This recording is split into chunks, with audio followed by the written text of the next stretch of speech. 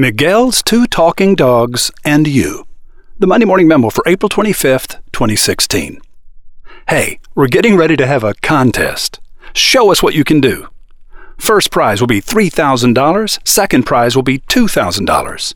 Third prize, $1,000 in cash. When his classmates at Wizard Academy dared him to do it, Garrison Cox rewrote the opening section of the Declaration of Independence to make it more easily understood.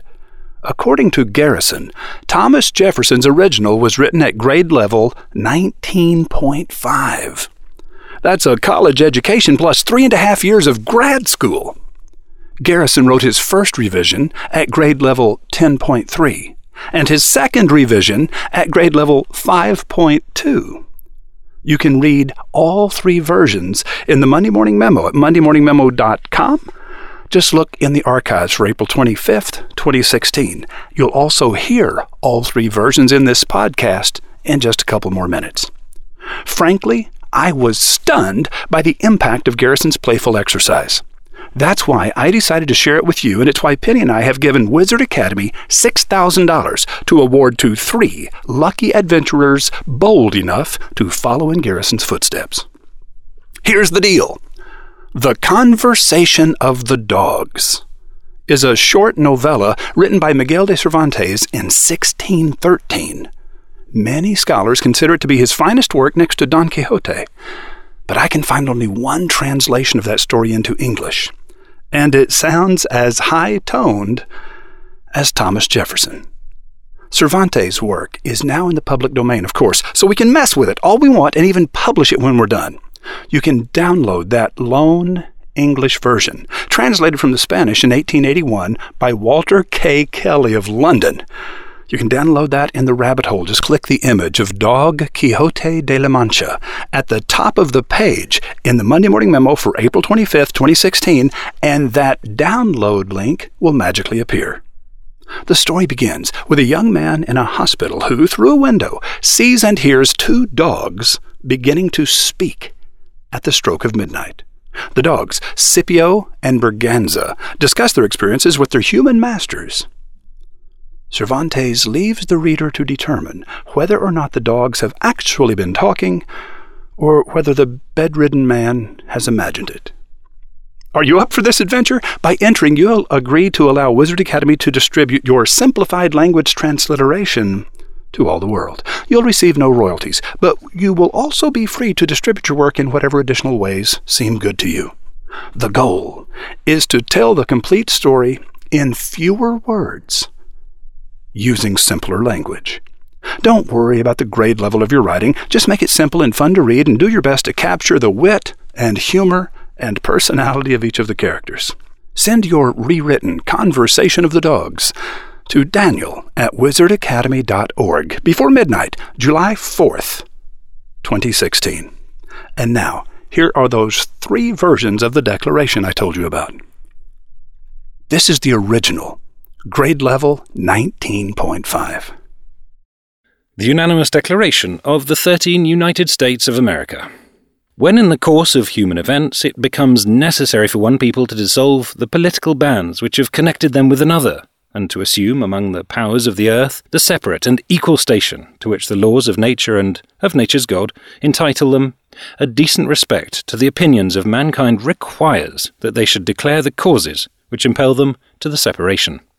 We hold these truths to be self-evident, that all men are created equal, that they are endowed by their Creator with certain unalienable rights, that among these are life, liberty, and the pursuit of happiness, that to secure these rights governments are instituted among men, deriving their just powers from the consent of the governed, that whenever any form of government becomes destructive of these ends, it is the right of the people to alter or to abolish it, and to institute new government, laying its foundation on such principles and organizing its powers in such form as to them shall seem most likely to affect their safety and happiness.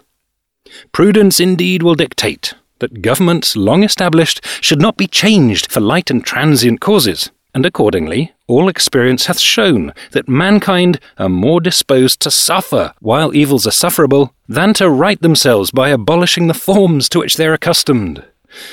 But When a long train of abuses and usurpations, pursuing invariably the same object, evinces a design to reduce them under absolute despotism, it is their right, it is their duty to throw off such government, and to provide new guards for their future security. Such has been the patient sufferance of these colonies, and such is now the necessity which constrains them to alter their former systems of government.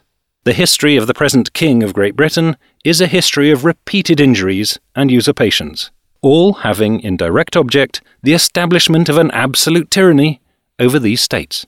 To prove this, let facts be submitted to a candid world. And now here's Garrison's first rewrite, grade level 10.3. Why 13 United States are becoming an independent nation. The American colonies of Great Britain need to declare their independence and become one separate, sovereign nation of 13 United States. So other countries will take us seriously, we explain our reasons for this momentous action below. Some things are just true. All people are created equal. Our Creator gives all people rights that no one can take away, including the right to live, the right to be free, and the right to seek happiness. People create governments to help them pursue these rights, but those governments have power only because their citizens agree to be governed. Natural law entitles citizens whose government tramples on their rights to change that government, or even abolish it. When crafting a new government, they should lay a strong foundation and align powers so as to ensure their safety and happiness. That said, people should not change long-standing governments for trivial reasons. Historically, people have been more likely to suffer as long as they can than to set things straight by throwing off their current government. But Great Britain's king has become increasingly despotic by consistently abusing us and usurping power at every turn. We set out 27 egregious examples below. At this point, we not only can but must declare our independence and provide new ways to protect our security. And now, here's the second rewrite, my favorite, grade level 5.2. It's not us, it's you. We 13 American colonies are so done with Great Britain. You know why? Here's the deal. We are people. We are created equal. We have rights no one can take away, including the right to live, the right to be free, and the right to seek happiness. Governments are supposed to help their people pursue these rights, but governments have power only because their people agree to be governed. People whose government tramples their rights are entitled to change that government, or even to walk away from it. When creating a new government, they should make sure it is on a strong foundation and that its powers ensure their safety and happiness. We get it. People should not change their governments just because. Over history, people have been willing to suffer a lot rather than trashing their current government.